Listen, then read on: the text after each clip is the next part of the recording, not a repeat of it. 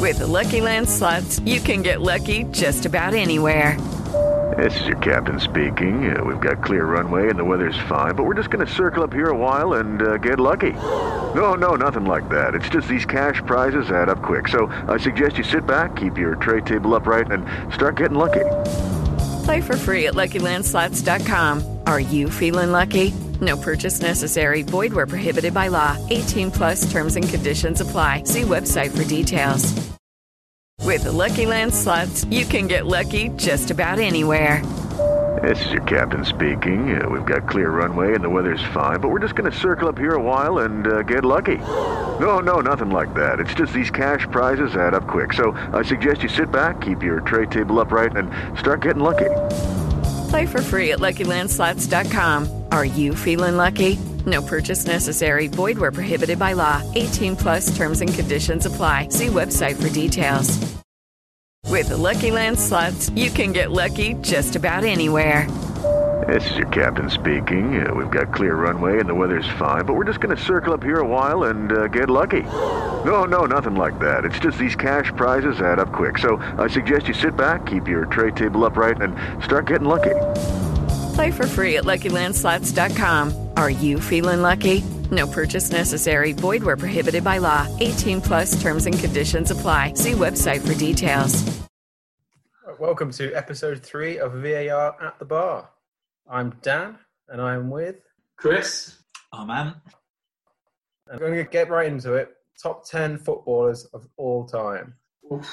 Okay. So, first of all, guys, how have you found it? Hard. Well, mate, I'm not going to lie to you. I must have wrote down about 30 names to start off with. I actually had my 10 last night, and then I've taken 2 out and replaced them with another 2. And I'm sure I'll probably just blag it now with another one that I'll just change for you guys. I wouldn't say quite controversial. Is this the only thing we're actually going to be talking about? Because this could be a long segment. The thing that I found hardest about it was we're all mid-30s and half these players retired by the time I even started watching football. Exactly. So exactly. This is what I found with mine. It is sort of like the majority of mine are the ones that I remember in my lifespan. And then I looked at a couple of other people that obviously I knew before, but some of the names that came up as well, I've never even heard of myself. And I've taken the way of looking at it on my own view and not just on the stats. But, That's all you can do, mate. That's all you can do. yeah. No, it wouldn't be right if you put your list together and it was because you'd seen someone else give it a good rating on another piece of paper. You've got to go with your own view. Yeah, exactly. Hard that I couldn't find footage on a lot of players that are highly rated, so it wouldn't feel right for me to put them on my list when I've not seen anything that really backs it up. Exactly, and you've got to make sure you've got a good argument for it. You just don't put it there just to be controversial or be different and just go, oh, I'll have him instead of him then. You know, you've got to have some sort of reason why they're there. Exactly. Yeah, the gravity of it's weighed on me, naming the greatest players of all time. Yeah, thanks for that, mate. It's been a tough week. Tough week, tough times. We're going to start off at number 10. So I'm going to go to Ant first. Who's your number 10? God. Okay, my number 10, he is a player that I had heard of and I had seen a little bit about. He's quite an old player. Is Ferenc Puskás, who actually has an award named after him. Wow. Indeed. And whilst doing my research, I found out he scored 700 goals in 705 appearances. Yeah. Wow. Which is not to be sniffed at. What was his nationality, mate? Was he Hungarian? Yes. Yes. Yeah. You mentioned all those goals he scored. It would have been even more if his career wasn't interrupted by the Second World War. Absolutely prolific player. And then he also, towards the back end of his career, he competed for Real Madrid in that famous team that won the 3 European Cups. He scored a hat-trick in the European Cup final. Formed a prolific partnership with Di Stefano at Real Madrid. He's an absolute legend of the game. He really is. That's your number 10, Anne. You hope that your ones above that are better. Well, I've got to admit, I've left Puskás out of my top 10 purely because I couldn't find enough footage on him, which again, it's because of that different generation, different era. But I know all about him. He's an absolute legend of the game, no doubt. So that's a fair shout. Fair play. That's a very good one, mate. Okay, Chris, who's your number 10? Okay, here we go. Number 10, Zlatan Ibrahimovic. Okay. He obviously internationally, I think he's obviously carried them a lot. His club records are fantastic. Looking at his stats, it's sort of 0.72 goals a game. Wow. And I think he's been fantastic for the game in a way. His bravado he puts on, and his famous sayings that he says. There's one that he said to Pep Guardiola, saying, "You bought a Ferrari, but you drive it like a Fiat." Just things like that. He has the audacity to say, and I'll just put him up there because every team he's played for, he's performed well. A lot of people said he moved to the Premier League, and people just said he's just going to take the money. But I thought he did very well at Man U, and then he unfortunately got a bad ligament injury, which obviously then sent him to LA Galaxy.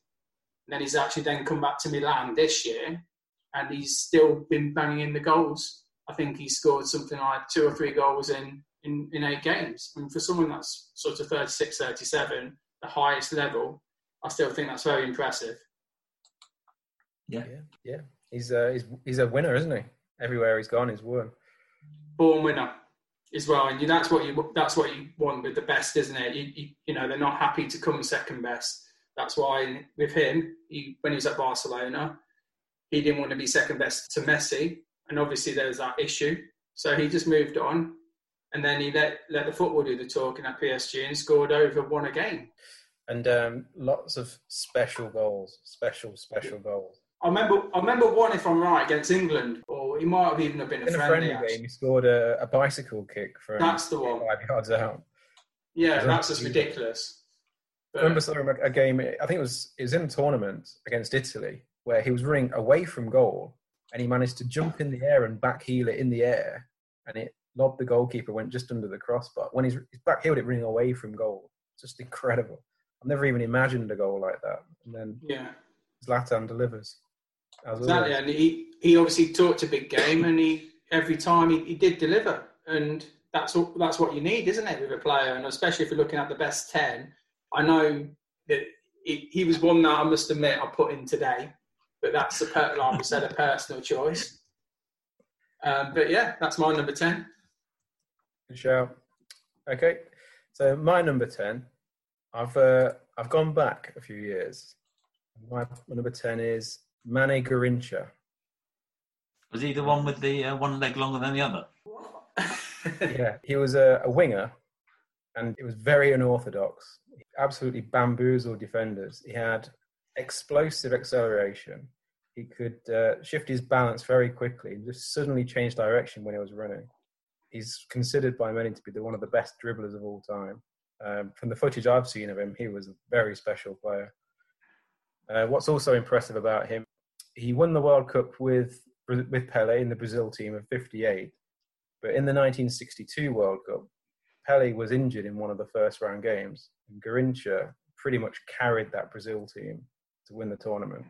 Like Maradona did in '86, that's what Garrincha did for Brazil in '62. He won the Golden Boot, the Golden Ball for the best player.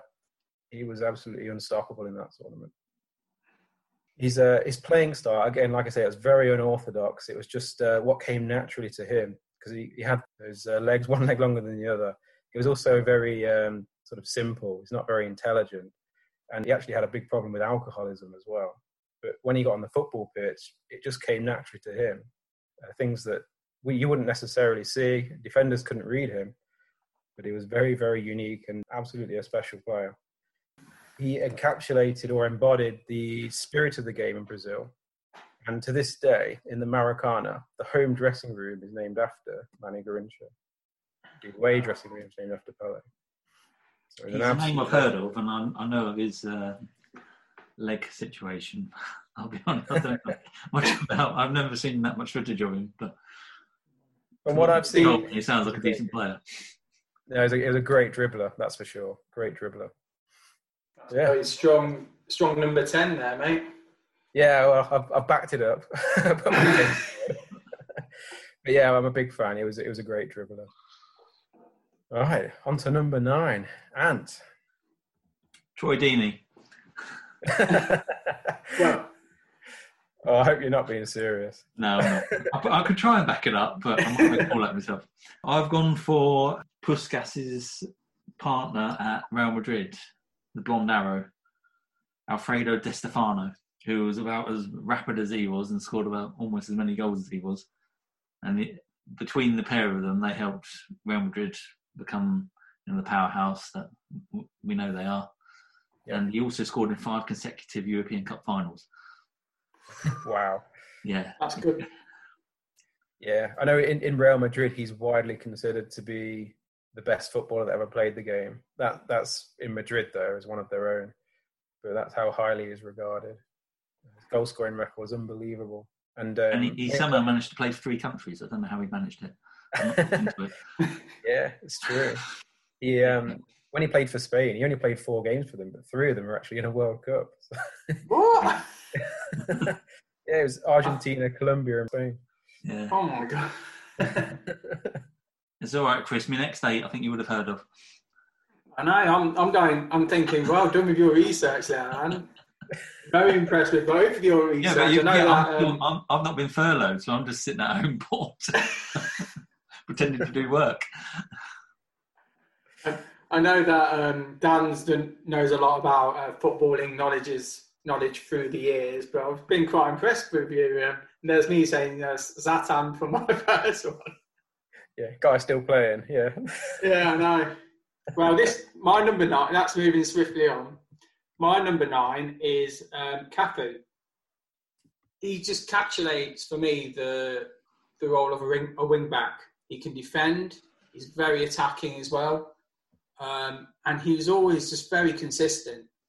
I just remember watching him in the World Cups. He's just he just does everything every game, but like I say, very consistent.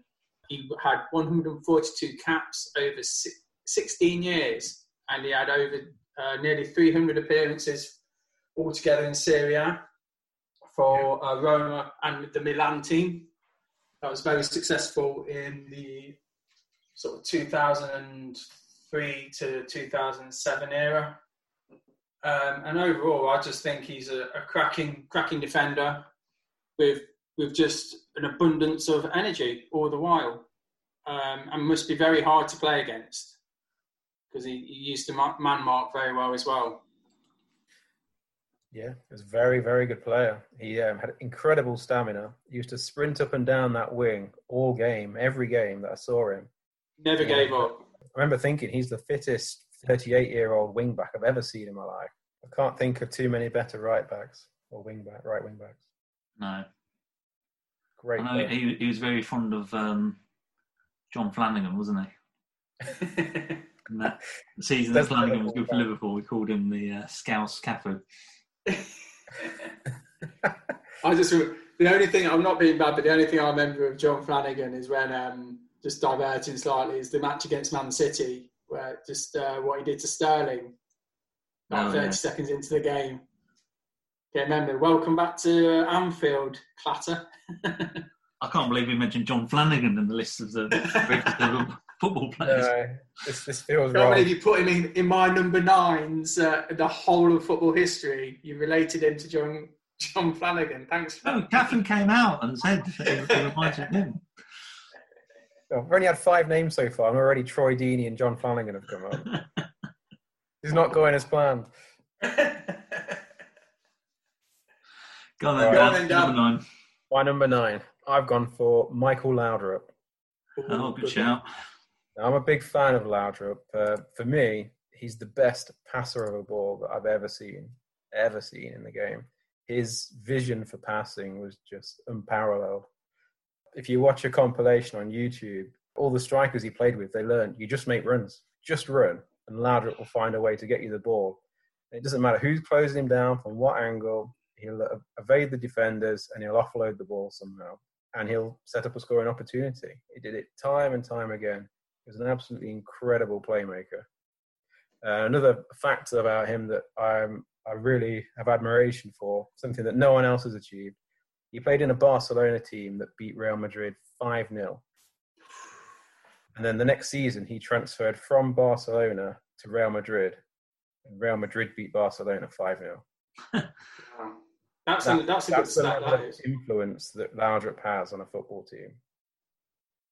Absolutely incredible player. If he had a bit more drive to be the best player in the world, he could have been higher up that list. He could have been considered one of the very greatest. So I've looked at obviously a lot of lists over the last few days trying to get inspiration for this list, and actually I didn't see Brian Laudrup on there. That's not to say it's a bad choice, Hans. Michael Laudrup, sorry. Brian's brother. Yeah. No, I've looked at a lot of lists as well, and you're right. Laudrup was sort of the top 50 sort of region in most lists that I come across. It's all based on opinion, yours, mine, absolutely. People. It's all good stuff. All right, so now we're on to number 8, Hans. I've gone for the legendary German that is Franz Beckenbauer. Yeah. Who invented the modern sweeper, if you like, and won countless trophies at wherever he's played, be it Munich or obviously with Germany as well. So, for me, growing up, I just remember him being one of the best defenders that I remember watching. Obviously, I know he's had a bit of trouble with money laundering in recent years, but we'll skip over that. Yeah, it's a good shout, and to be honest, I've put him as number 4 on my list. Okay. Yeah. He was a very, very classy player. He was a complete player. He did it all. In terms of defending, he wasn't the best pure defender that's ever played the game. But in terms of being a general on the pitch, leading a team, distribution of the ball, long-range shooting, he scored a lot of goals. And like you say, modifying the sweeper role to something that was quite unique, where he'd lead the attacks from being the deepest defender. It's something you see more in the modern game now. Yeah. He was the one that pioneered that. You mentioned his record as well. He won 2 Ballon d'Ors, but he finished in the top 5 of the Ballon d'Or nominations on 10 occasions. That's incredible stat, that is. That's incredible. Wasn't he also the first captain to win the European Cup 3 times in a row or something like that? Like you said, though, it's the game. Obviously, the game is so simple if you're that good at reading the ball and what people are going to do. And he just did that, didn't he? He just made it look so easy, and then just distributed the ball with aplomb as well every time. Very intelligent player. Did he win?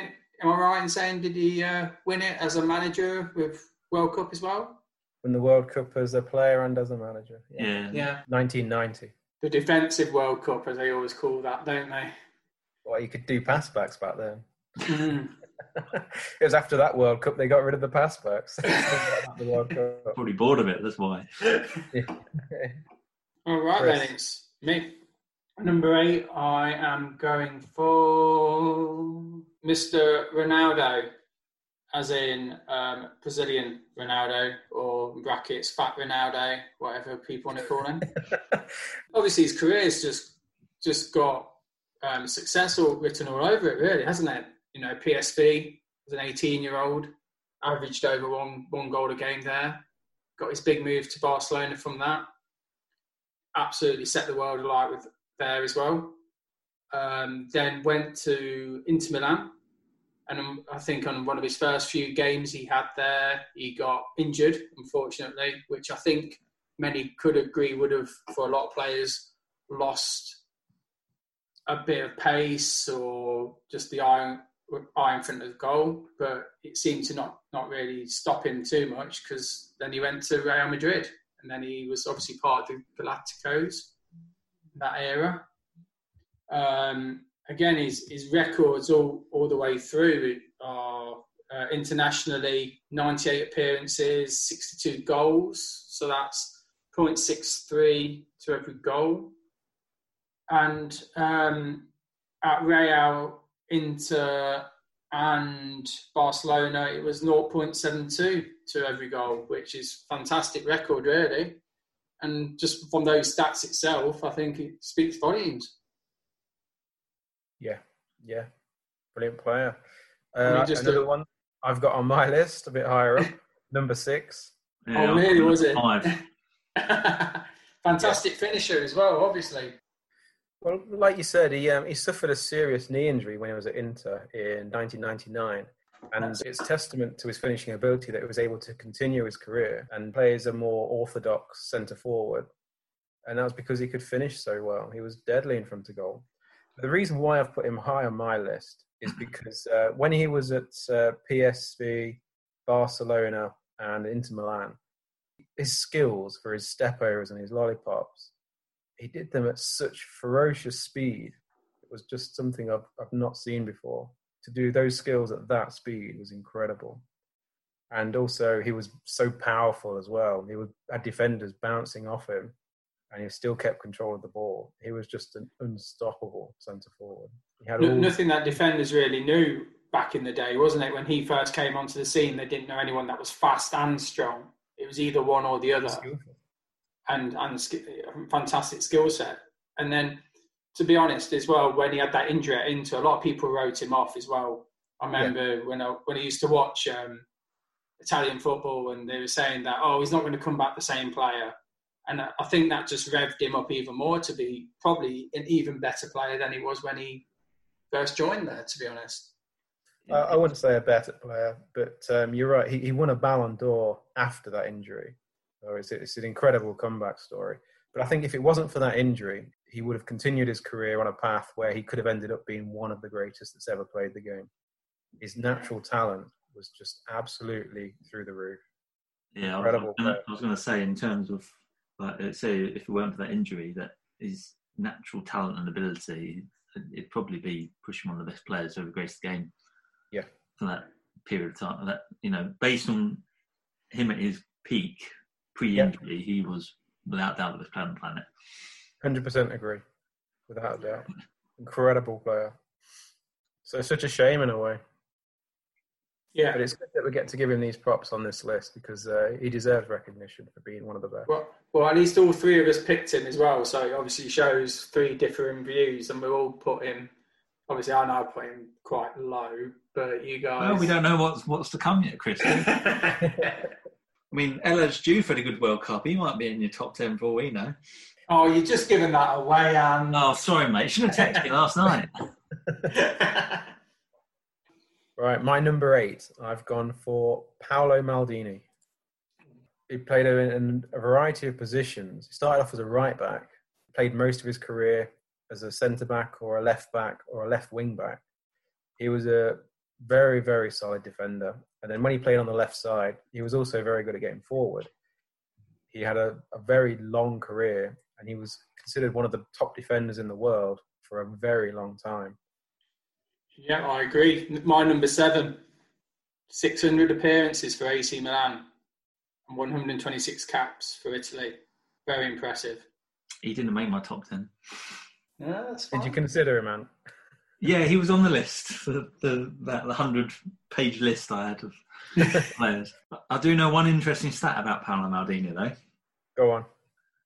That he is the holder of the quickest Champions League final goal. Who was that against? Liverpool. Oh, which game was that again? I can't seem to remember. I don't know. 50 seconds, which is actually quite a long time, really, if you think about it. Right. Move on to number 7 then, Ant. Cristiano Ronaldo. Okay. I know you're going to tell me he's higher on your list. Yes. He's not in Dan's list. Okay, that's fine. No, I'm thinking. I've got it as number 7 as well. Okay. You can do a dual one. I thought I was going to get a bit of backlash for this. No. No, not at all. He's a top player. Go on, Ant. Don't get me wrong, he is an absolutely phenomenal player. He's scored goals in every league he's played in. He's won the Euros with Portugal and all that. For me, I feel he's not a team player. That's why I put him so low down. I think he makes every game about him rather than the team, which is especially evident when Bale went to Real Madrid and perhaps stole a bit of the limelight.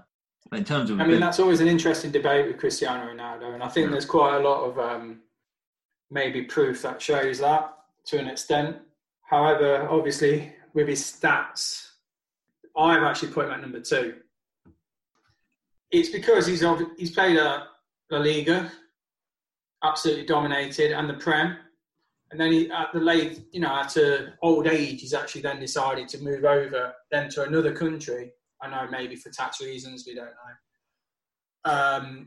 To then obviously play for Juventus, and he's still banging the goals. I mean, people say that he has a bad season if he scores 25 goals, and that's just ridiculous from somebody who started off as a winger, who actually scored, was it 30 goals from that position with Man United?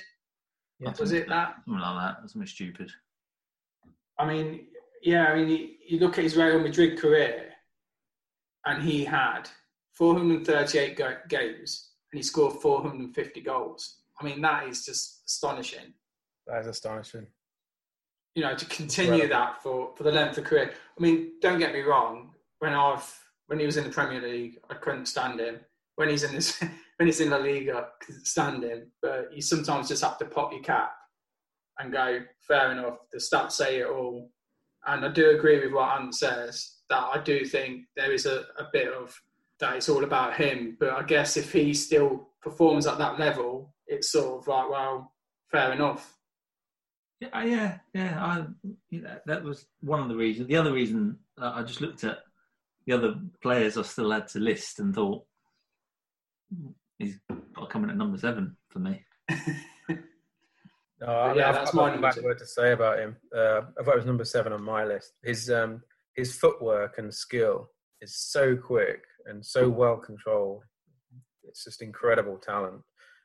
His free kicks, unbelievable again. I remember his goal for Man United against Portsmouth, where the ball wobbled in the air and was just unstoppable. Just remember seeing David James's face with that, because I think he thought he was going well over, and then he just dipped down, didn't it? Yeah. He's won 5 Ballon d'Ors, well deserved. He has been the best player in the world on 5 occasions, without a doubt. And then, like you say, he's done it for such a long period of time, and he's still doing it, scoring an incredible amount of goals. He was actually a bit of a late bloomer, really. When did he really hit his peak at United? He was about 25? It took a couple of seasons, didn't it? There's a lot of he had a bit of a petulant spell, didn't he? Where he was going down a lot, and I think fans were getting on his back a bit as well. Where he's always trying to win free kicks, and maybe that in that time that was the continental way of doing things. But then he seemed to toughen up a little bit. Exactly, he toughened up. He was a little bit lightweight, wasn't he? And he got ripped up in the Premier League.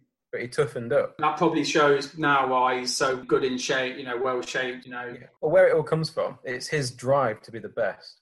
He's so determined to be the best player in the world and to be considered better than Messi. It's pretty transparent, isn't it? Yeah. And that's one of the things I love about him. He just really wants to be the best. Just so competitive to the max, isn't it? He needs to be number 1, like Ant said. Bale comes onto the scene for Real Madrid, kicks him to the curb, more or less, doesn't he? Benzema sort of knew his place there. Any new people, strong. Bale was probably perhaps the only sort of glad to go after him to go into Real Madrid, and Ronaldo said, I might not be the big man here. We've got this Gareth Bale fella. I think we can all agree Ronaldo is probably better than Bale. But Bale was great. Well, my number 7 was Maldini, so we've already spoke about him. So okay, all right. So and my number 7 was Ronaldo as well. So we're on to number 6 now, Ant. Oh, back to me again. I feel like I'm doing all the Zidane. It's just he had it all, didn't he? Passing, shooting, great captain, won multiple titles at Madrid, won the World Cup with France. He was just a phenomenal player to watch. And some of the stuff he did, I don't know how he did it. Some of the skill. He was just an absolute joy to watch. It's just a shame he was French.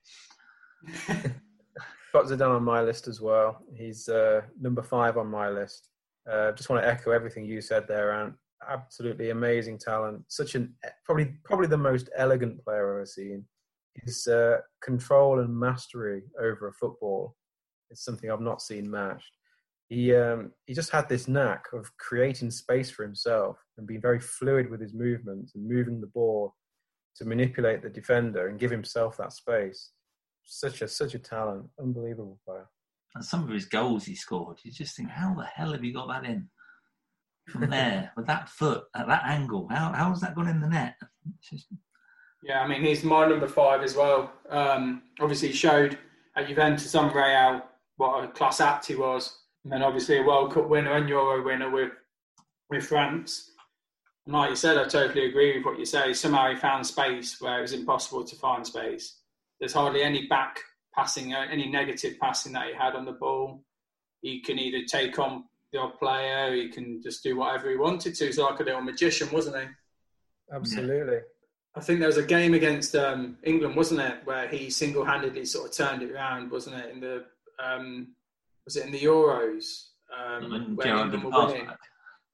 Pardon? Was that the Gerrard pass back one? Yeah, where France scored 2 late goals, wasn't it? Yeah. And I think Henry, yeah. But he's sort of like he's got that leadership quality, hasn't he? That that every team needs. And he's just a fantastic player. There's nothing more really I can really add or be negative with from what you guys have said, to be honest. Apart from the odd headbutt. Yeah. Well, yeah. What a way to go out, eh? I know. Could have been worse, mate. Could have been a 6-1 drubbing at Stoke like someone had. Yeah. Again, I remember that. So we're on number 6, aren't we? That was 6. Yeah. Who've you got 6 Yeah. for us? I have got Lionel Messi. And it's quite funny because of what Ant's reasons for Cristiano is sort of what I've used a bit on Messi. Fantastic club career he's had. He's done everything. But with Argentina, it just doesn't seem to work out for him. He's never won the big one, has he? The big World Cup. No. And I just find that as good as a player he is, and the stats will show his Argentina caps 138, 70 goals. Barcelona at this moment in time is played 474 times, scored an incredible 438. I mean, nearly every game he scores, basically. It's just ridiculous. But the reason I'm not putting him in my top 5 is this major gap with the World Cup. I know that obviously a lot of people in Argentina put so much pressure on him with that, and he can't obviously all deal with it on his own. But I just think that on mine, I had Zidane at number 5, that he's, because of obviously that win, I just think that there's 5 more better players that I've picked that are better than him. I mean, I don't know about you guys, whether he's on there or... I have him at number 4. And I do agree with what you're saying about the whole national argument. Yeah, I've got him at number 3. I agree with you as well. Argentina, they've not won a Copa America since 1993. That's how big of a chasm there is in their lack of success. And on Messi at World Cups, he's played 19 games at World Cups and he's scored 6 goals. That's failing to deliver on the big stage. Sometimes you just get a player who, no matter who there's like in club football, you can have the best player in the world. You go into a team, say like Manchester United, and it just doesn't work. Maybe with Messi on an international stage, whoever he's playing with, and it's probably most of the same players over 10 years or whatever. Maybe it just doesn't click. Maybe the tactics or whatever don't work, and that's why it's such a success at Barcelona, because it just clicks. That's all he knows, Barcelona. But it's been 15 years now that he's been playing international football, and we're talking about a list of the greatest players of all time. You're telling me that he can't play in an Argentina team and have some success over a 15-year period? You could argue the same about Gerrard, Lampard, Shearer. Yeah, absolutely you can. So, it just doesn't always work, does it? It doesn't. But I think that's. I think we're definitely entitled to call Messi out on that. I mentioned that Copa America list. Colombia and Chile have won Copa Americas in that time. Chile have won it twice. Argentina, they had the opportunities and they've choked. They've not delivered. I mean, obviously on a positive element, he's a great finisher. He's pacey. He's incredibly strong for his size. He takes on players. He can just do basically everything. But yeah, I mean, I totally agree with you. For some reason, there seems to be this sort of mindset, I guess for the whole country of Argentina since they've, on why they can't win a title. But like you say, going to this Argentina argument, you've got Aguero, who's exactly in the same boat as well. With those two up front, you just think, well, something's got to go well. And with Di Maria behind them, got 3 class players, and yet they still can't seem to get over the line. It's an interesting argument, which we could probably talk about for a while. Another podcast. Exactly. But I just want to be I want to be fair to Messi. He's an incredible talent. His balance with a football at his feet is probably the best I've ever seen. He takes on defenders, he fools them, consistently delivers and scores an enormous amount of goals every season. 6 Ballon d'Ors.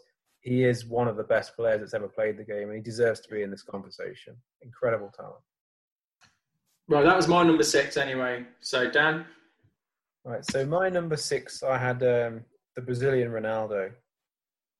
So I think we're going around on number 5 now. Yeah, no worries. I had R9 as my number 5. So, over to you, Chris. I had Zidane as my number 5. Dan? And I've got Zidane as my number 5. Way! Someone agrees with me. I knew it was going to happen, but it's all good. It's all good. So number 4 then, Ant. I had Messi. Okay. Chris, at number 4? Mr. Johan Cruyff, number 4. We've not talked about. I've got to say, he's just an absolute quality player. You were saying about Zidane with the way he was on the ball, like a magician. I mean, to have an actual football move named after someone, the Cruyff turn, it sort of says what sort of status this man should be on. I know you should be saying, no, I'm calling him for him to be number 1, but I do feel that he can't really be because he never won the World Cup. And I know, obviously, it's another 10 men on the pitch, but it's always something that I find is quite amazing that someone that skillful could not sort of help his team to just over that line. I know they got to a final, he came runners up a couple of times, but it just never got over. I'm back to the Messi argument here, aren't we? Exactly. I mean, he had this style of playing, didn't he? He wanted it to be for the fans as well. It came into his managerial career as well with Ajax in 1995, I think, when they won the Champions League when he was manager. I mean, he wants to entertain people, and he certainly did that when he was at Ajax as a player. And to be honest, there's nothing more you can really fault him. I mean, has any of you two tried a Cruyff turn in a match before? Or I probably have. I probably pulled some kind of funky muscle. I didn't know I had. Yeah, not recently. No, but I mean, just to be named after an actual football thing is a technique, shows just what sort of the guy he was, and I think he was so humble as well with what he did. And is he in your guys' top 10? Or? He is. My top 3, I can't really separate, and he's part of that top 3 for different reasons. Fair play. Which is why I was kind of holding back on my argument. No, that's fine. What about you, Dan? I'll be honest, he's not in my top 10. Now, the only, I know that's controversial. You're talking your opinion. No, but when I made my top 10, I felt this was the most controversial thing about it, leaving Cruyff out. And the only reason is that I couldn't find any footage which really made me give me that wow factor and made me get on the edge of my seat.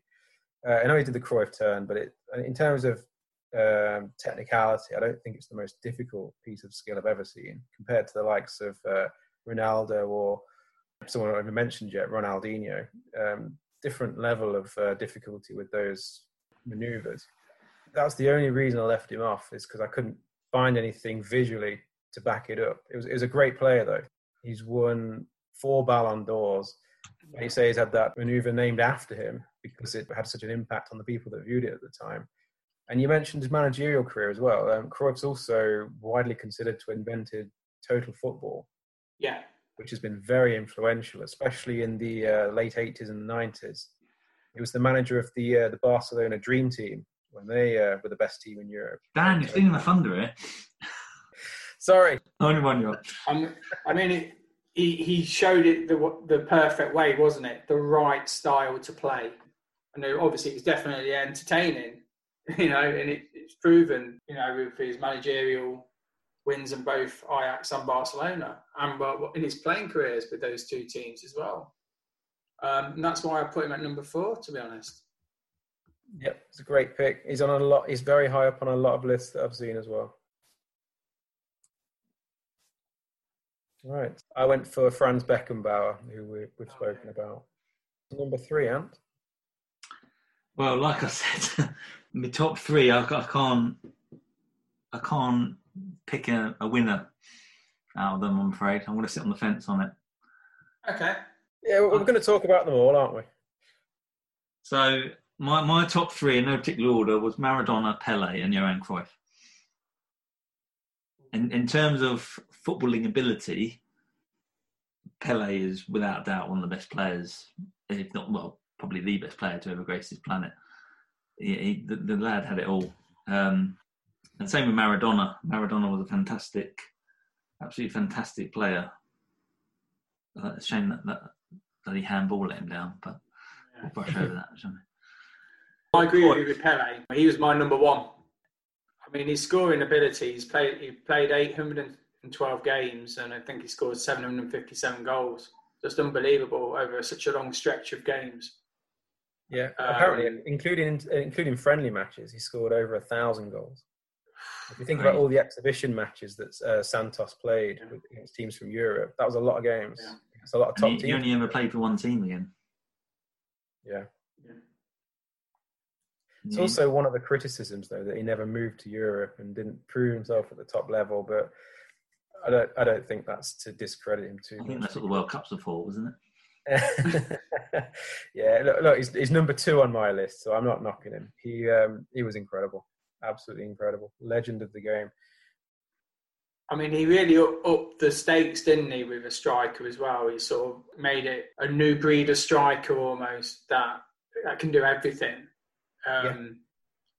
His agility was fantastic. For quite a smallish player, he scored a few headed goals, and he could just do anything really. He had a lot as well. You mentioned his goal scoring record, but he had a lot of assists setting up his teammates. Team player in all ways, to be honest. Oh, absolutely a team player. Yeah.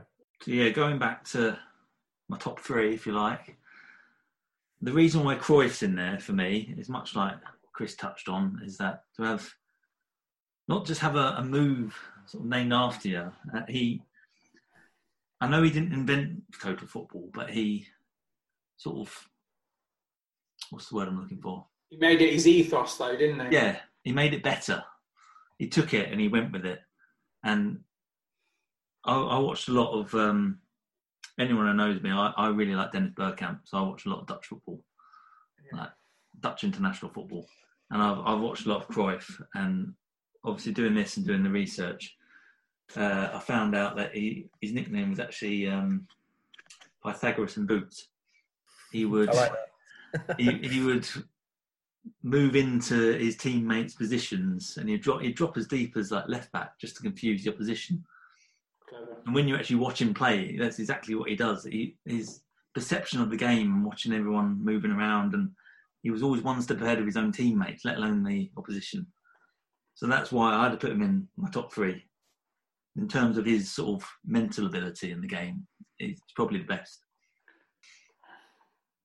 I mean, basically, he's created sort of Ajax now as how we know them to be. The whole total football, passing the ball around, spreading Barcelona, it about. tiki-taka. Yeah. That's the roots of that, a total football. Exactly. My number 3 is, I'll be honest with you, I've not gone with Franz Beckenbauer. I went with Matthäus, Lothar Matthäus.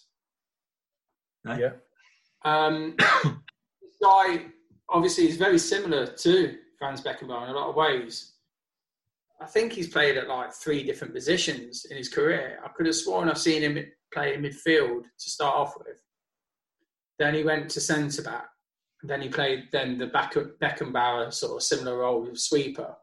Yeah. I mean, to get to 5 World Cups and be, there in the international squad for 20 years is like, it's incredible, really, isn't it? 39, 40-year-old playing in the World Cup. He's obviously a World Cup winner with over 150 appearances. And like you said, with Beckenbauer, he sort of just his reading of the game was just fantastic. He always knew that if you got past the defensive block, that you got him to beat, and he'd be very difficult to beat. That's why I put him at number 3. A lot of players have been quoted as saying that he's one of the most difficult opponents that they've had.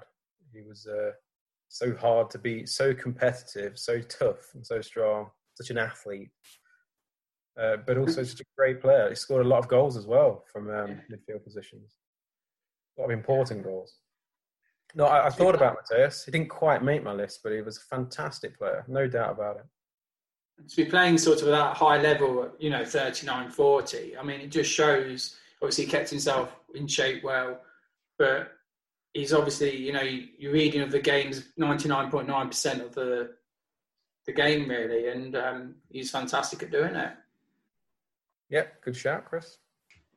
Right, I've only got one player left on my list that we've not talked about yet, and that's my number 1 pick, Diego Maradona. Who was my joint number 1, 2, 3. He wasn't on my top 10. Oh, that is controversial. That's very controversial, Chris. You've heard of him, though, right? No. Okay. Tell me a bit about him. No, I'll be honest with you. Of course, I considered it, but like obviously a bit pettiness as well with what happened with the cheating, and probably what he's done off the field has probably pushed me away from him. I mean, I did think he was one of mine I was considering, but I just thought because of his off the field antics as well. Is that why no one's mentioned Platini yet as well? That's why I didn't add him in Kind either. of, yeah. I really didn't want to pick Platini. That's exactly the reason I didn't pick him. But yeah, I mean, if you're talking about on the field as well, as the full package, then, or just on the field, sorry, then he would obviously have to be there because he was a fantastic player. I just never forget the time, like when he scored that goal in '94, was it? And he just looked like absolutely demented when he scored that goal into the TV. All coked up. Yeah, massively. He's my number 1 pick.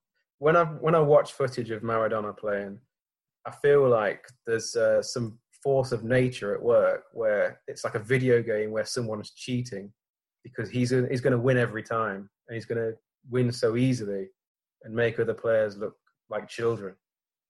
He just comprehensively beat players. He's quite well known for getting the ball in midfield and taking on 3 or 4 players every time he gets the ball. He was so fast, so powerful, and so skillful, unbelievably skillful. His feet were very quick. He had absolute mastery over football. The ball could be bouncing away from him, but he's still got it under control. Defender can close him down. He just finds a way, take it round them. The best Rabona I've ever seen. The number of free kicks that went in off the post. The list just goes on. Unbelievable. I think it's testament to him that he went to Napoli, who at the time were nobodies, really. And he made them one of the best teams in the world, pretty much single-handedly. Yep. And then the 86 World Cup. He won that World Cup for Argentina. Single-handedly. Unbelievable achievements. Unbelievable. Totally agree. I mean, like you said, his skill set was fantastic, really, wasn't it? And then I think, like I just touched on, you think of everything that happened in '86, and then 8 years later, after all the controversy that he had and everything, he still managed to get in the Argentina team and got them onto at least some sort of run in the '94 World Cup, when really he shouldn't have been allowed to. It just shows what sort of calibre of player he was, really, doesn't it? Yeah. Unbelievable player. Okay, so that's our top 10s. Let's wrap it up with a few honourable mentions, people that didn't quite make the list for one reason or another. Chris, I'll go to you first this time. Anyone you want to mention?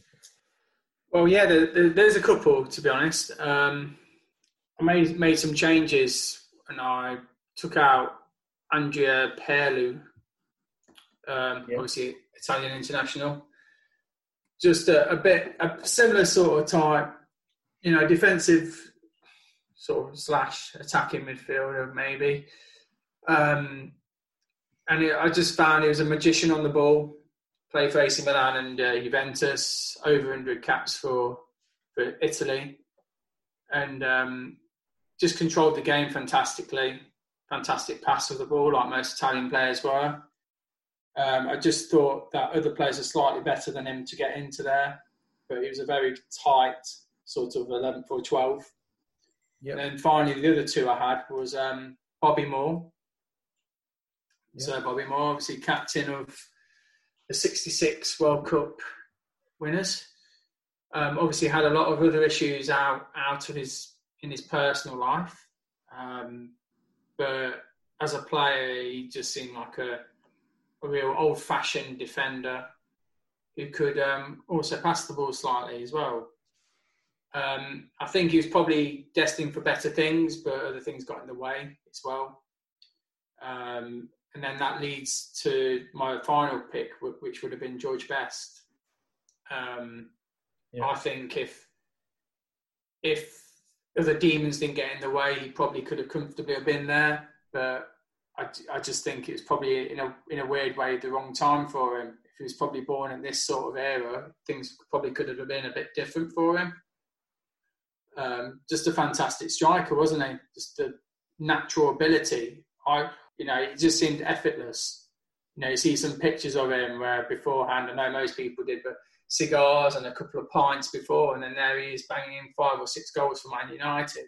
There was 1968 where he won the European Cup final and he won the Ballon d'Or. And if you watch the footage of him playing that season, he was absolutely unstoppable. It was frightening. And that peak was definitely worthy of being mentioned as one of the greatest of all time.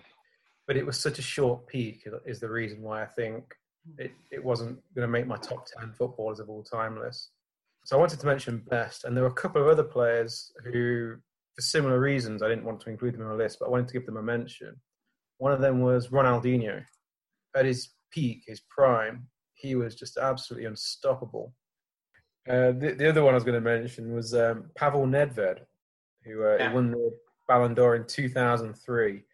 That season, when I watched him play, I just felt like he was the best midfielder in the world. If you had him in your team, you'd win. He was just unstoppable.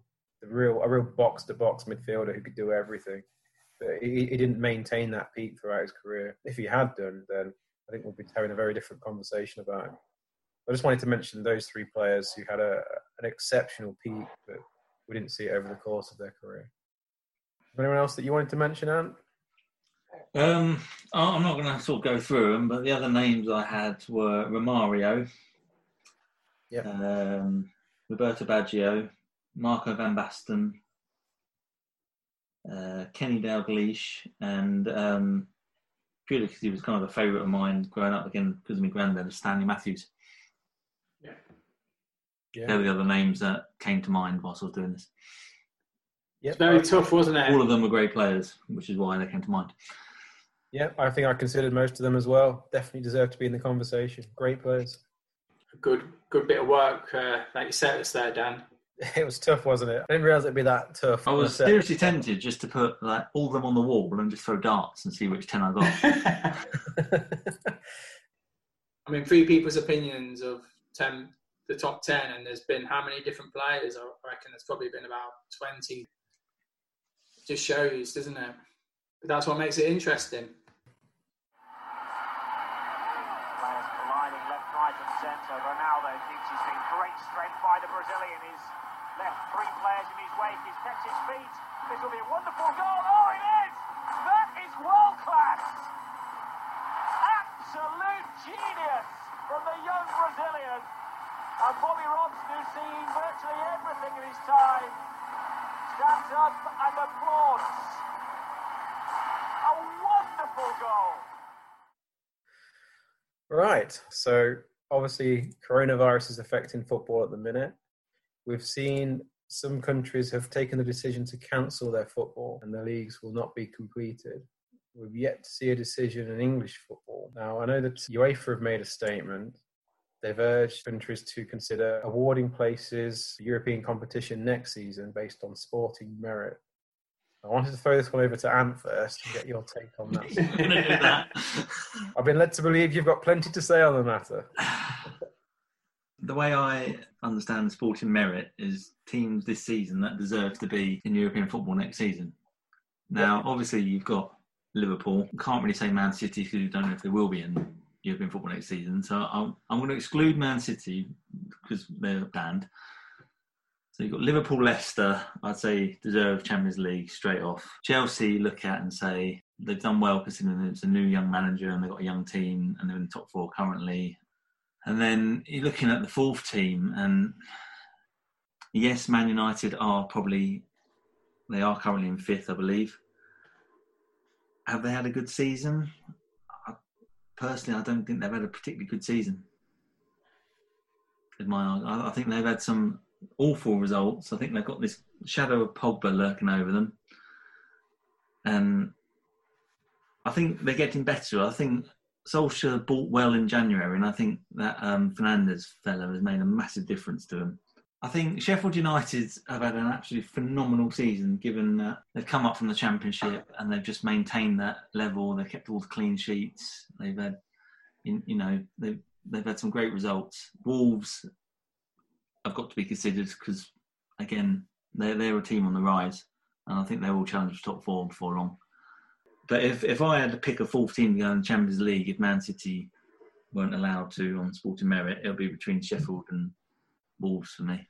It's a real tough one though, isn't it? I mean, if you look at what Sheffield United have done this year, it is possibly one of the greatest first seasons this decade of what a newly promoted team has done. It's just great. I mean, the way that they play is refreshing, isn't it?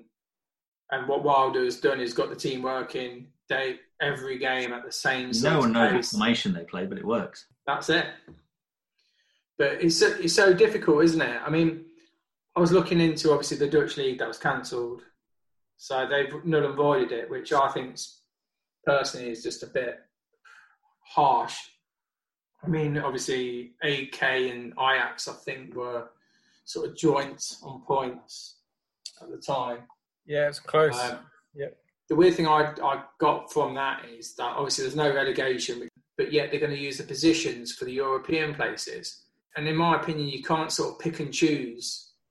I don't know whether the Premier League are sort of playing this game with the other big leagues like Bundesliga and La Liga, almost like a chicken playing chicken. So as soon as like one of them decides to cancel it, then you probably then see Serie A, and then everyone else probably decided to do the same.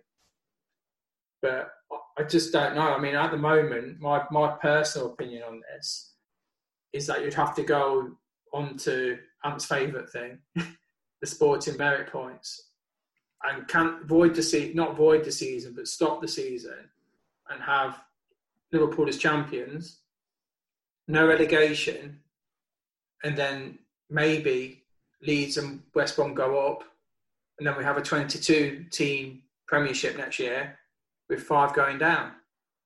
And then economically, it would still balance itself out with the additional 2 clubs in that league.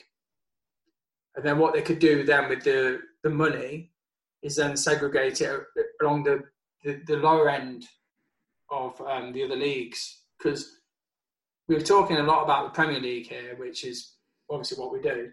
But what about all the other smaller teams, your sort of Colchesters and stuff like that, where their revenue is all on attendance? And obviously, even if we do get football, it's 99% going to be on closed doors, isn't it? So they're not going to get that money.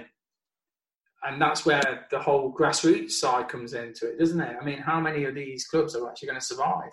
Well, there is that. It's a worrying time for football.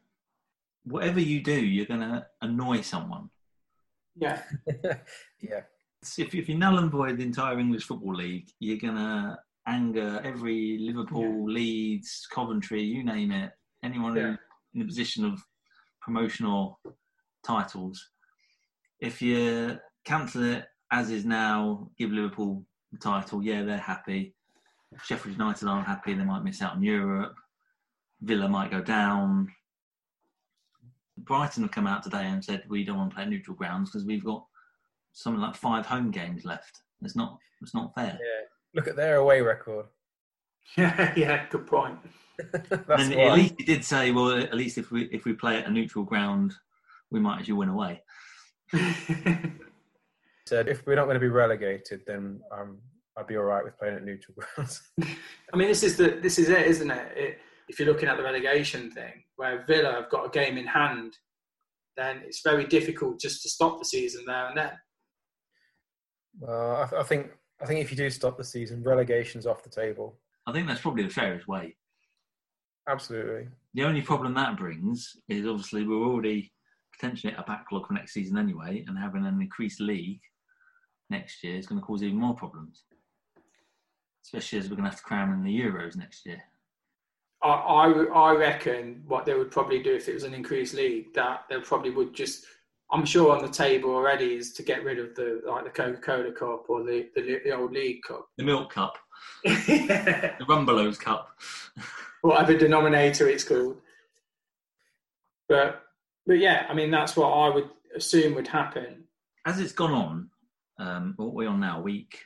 How long have we been 7, isn't it? Week 7?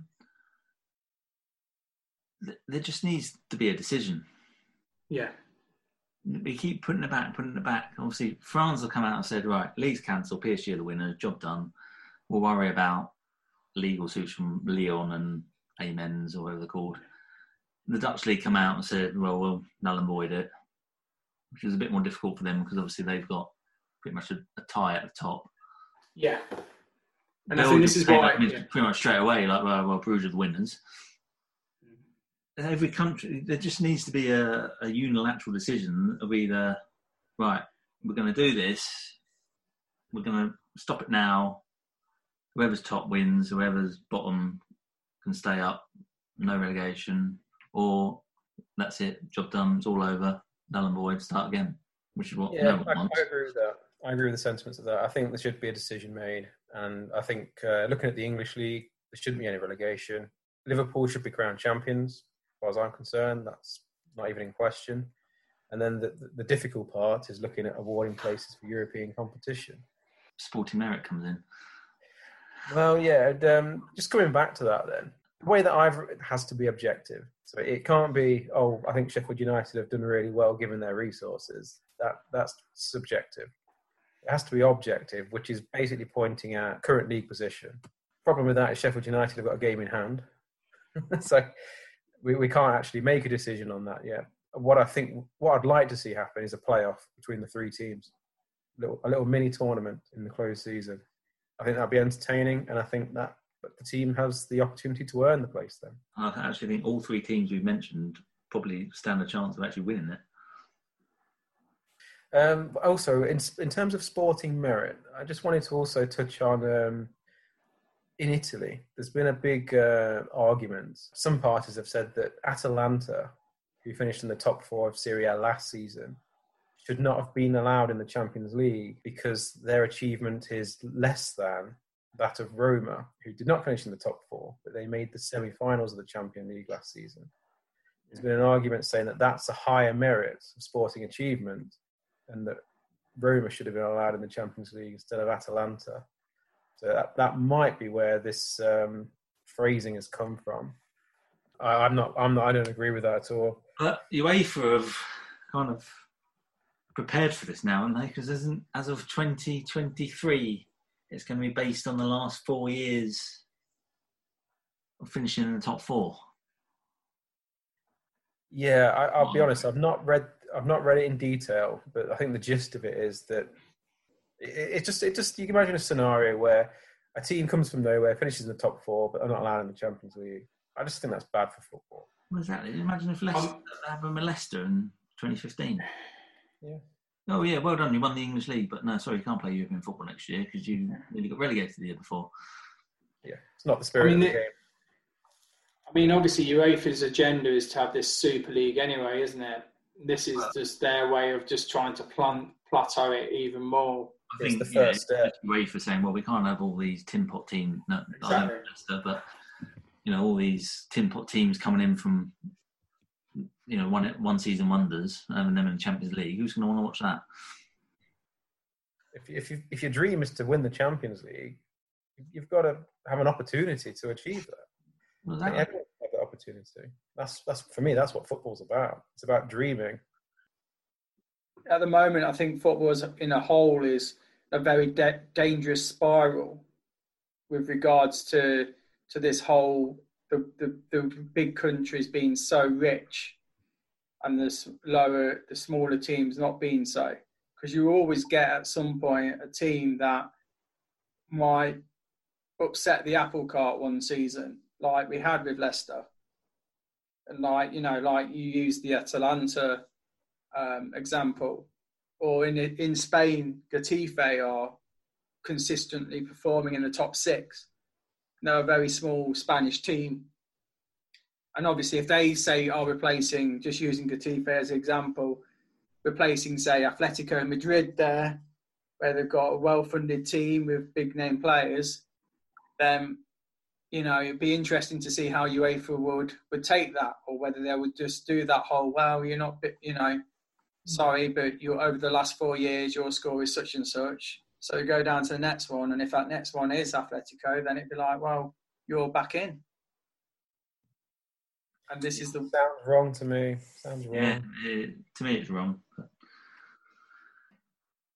So how are we finishing then with this coronavirus? Are we all in agreement that it needs to be agreed sooner rather than later? Yeah. Yeah, player safety is obviously paramount, but I think we need to make some grown-up decisions about what can and can't happen if we are to continue, or if we can't continue, where that leaves us going into the next season. I think we've all spent a lot of time thinking about it and talking about it. We need a decision now. Yeah, I totally agree. Do you think they should just stop it now, or Dan, you mentioned playoff for the last 3, stop things as they are, no relegation. But what about you, Anne? Taking aside the fact that my team is 25 points clear at the top of the table, I think they probably just need to stop it and find a way to resolve like the European spots or not relegate anyone or whatever. I think in terms of the winner, regardless of whether it was Liverpool, whether it was Man United, Tottenham, whoever at the top of the table, 20 odd points, take out the games of hands. The deserved winners. Anyone who's top of the league at this stage, 20 points, deserves to win the league. Yep. I totally agree with you, mate. If the FA came around and said, no, sorry, you're not having it, that would just be ridiculous. And I'd be saying the same if it was Manchester United at the top. Yeah. I totally agree. Liverpool have earned it. They should be champions. Yeah. And also, I think with the whole contracts as well, I just think it gets too fiddly. I think that then there needs to be an agreement made with all the big leagues to just stop playing, or even any intention of playing football until next season. Shall we move on to Pardew Gate? A lot's happened, mate. A lot's happened. Well, first of all, I want to congratulate him on. Well, yeah, he's actually done the Great Escape. Yeah, he's done the momentous Great Escape. He's secured top flight football for Den Haag. He has with 8 games in charge as well. Bless him. It's been a bit of a crazy couple of days really for him, I think. Obviously on the 25th of April, which we all mentioned, it was all cancelled. The league was cancelled. So Den Haag are now still in the Premier League, the Dutch version of it. Yeah, well done. Out of his 8 games in charge, he won 1, draw 3, lost 4. He did actually get offered a 20 grand bonus for keeping them up, which a great job he did there too. Fantastic job, which he actually rejected. Fair play. Fair play to him. I mean, there was talks on a serious note that he was actually going to give it to the NHS in Holland for the plight, but I'm not 100% sure whether that was true but I know that he decided to reject it. Then on the 28th, he's actually left Den Haag by mutual consent. Oh, I missed that one. Yeah. So at the moment, Pardew's a free agent. So yeah, we just have to see what happens where he ends up next. I mean, with the Newcastle takeover, could there be a second round there? You know? Oh, I love it. Indian League, that's where he'll end up. He went to Holland, he came, he saw, he conquered. What's next? He kept them up. So, yeah, Pardew Gate, it's open. We'll just have to see where he ends up. Chris Powell also left by mutual consent as well. So that's all we got at the moment on Pardew Gate. So we'll have to see where he ends up. It was always an odd appointment anyway, really, wasn't it? It was, but he kept the team up. He met his... Fairy tale ending. But fancy if he did take the bonus, though. Oh, that would have been disgraceful. I hope there'll be more on it. I hope he'll still stay in management. And then we'll have to go from there. If I have to start following the Indian Premier League, then that will have to happen. Or if he ends up in the Belarusian League, that's still going on at the moment. Are we having a intermediary gate? You know, is someone going to fill in for him on the next podcast? Yeah, of course. Would you prefer just me sticking with Pardew and just seeing what he's doing? Yeah, or just find someone else to follow for a few months. Yeah, cool. I do quite like the British managers abroad. Yeah. What we'll do, we'll vote on it. We do a vote on it. All right. I'll get a couple of names out there and we'll see what we can do. So now Alan Pardew has to watch the rest of proceedings from up on high in the main stage. Well, Alan, only one place to start, unfortunately. What were you thinking about? Yeah, it was a situation where I shouldn't have been there. You know, I've been involved in a couple of incidents on the line, and probably because I'm too near the action. I'll be sitting down from now on, and quite rightly after that, I apologise to everyone, and I shouldn't have got involved in it, really. Right, are you both ready for a little quiz? Yep. Yeah, go on then, mate. Okay. I've got 7 questions. You've got to name the player. I'll read out the list of clubs that they played for in chronological order. The fingers on the buzzers. You ready? Okay. Okay, first one. Southampton, Arsenal, Liverpool. Oxlade-Chamberlain. Correct. Me too. Say fingers on the buzzers, Ant. I know, sure. I was thinking Walcott for some reason. All right, second one. Tottenham, Arsenal, Portsmouth, Notts County. Sol Campbell. Yep. Shout. Okay, 1-1. Third question. Tenerife, Newcastle. Perez. Yep. Well done, Chris. Bloody hell. You got that just from Tenerife? Gives a guess. Educated. All right. Fourth one. Valur, PSV, KR Reykjavik, Bolton, Chelsea. Ida Gudjonsen. Yep. Beat me to it. I was just about to say it. 3-1. Come on, Ant. I know. It's late. Late surge. All right, fifth question.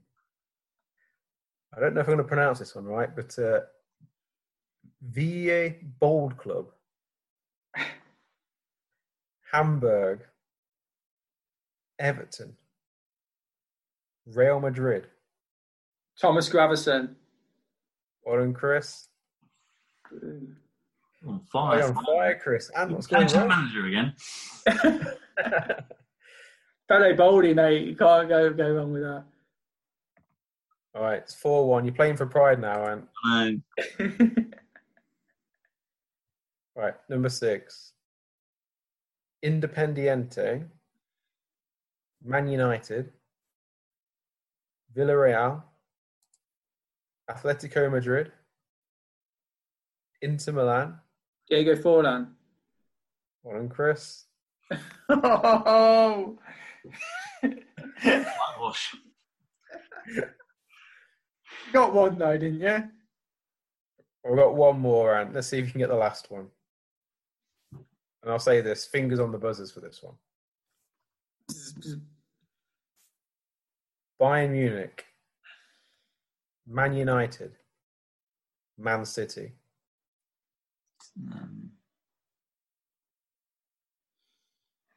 God. Oh my God. Oh, this silence is getting embarrassing now. Do you want a clue? Yeah. Even though he started at Bayern Munich, he was English. Hargreaves. Yep. Yeah. Well done, 5-2. 5. Oh. Okay. Shall I just go through the socials? Now we've got some socials up, our email addresses and stuff. Go for it. Any comments to be sent to our email address, which we've got is var@thebar2020@gmail.com. We've also got a Facebook page, VAR at the bar, funny enough. And our Twitter page is @VAR at the bar 1. So if you've got any comments, then please put them on that. Very good. Okay, I think that wraps it up. So hope everyone's enjoyed that episode. I know I did. As painful as it was putting those lists together for the greatest players of all time, it's been good fun. Yeah. Cheers, guys, for coming. Chris, next time. Oh, it'd be me. Yes, back to me. Good luck, Chris. Thank you. All right. Thanks to everyone else. Goodbye. Cheers, guys. Thank you. Sports Social Podcast Network. With Lucky Land Slots, you can get lucky just about anywhere. Dearly beloved, we are gathered here today to... Has anyone seen the bride and groom? Sorry, we're here. We were getting lucky in the limo and we lost track of time. No, Lucky Land Casino, with cash prizes that add up quicker than a guest registry. In that case, I pronounce you lucky. Play for free at LuckyLandSlots.com. Daily bonuses are waiting. No purchase necessary. Void where prohibited by law. 18+. Terms and conditions apply. See website for details.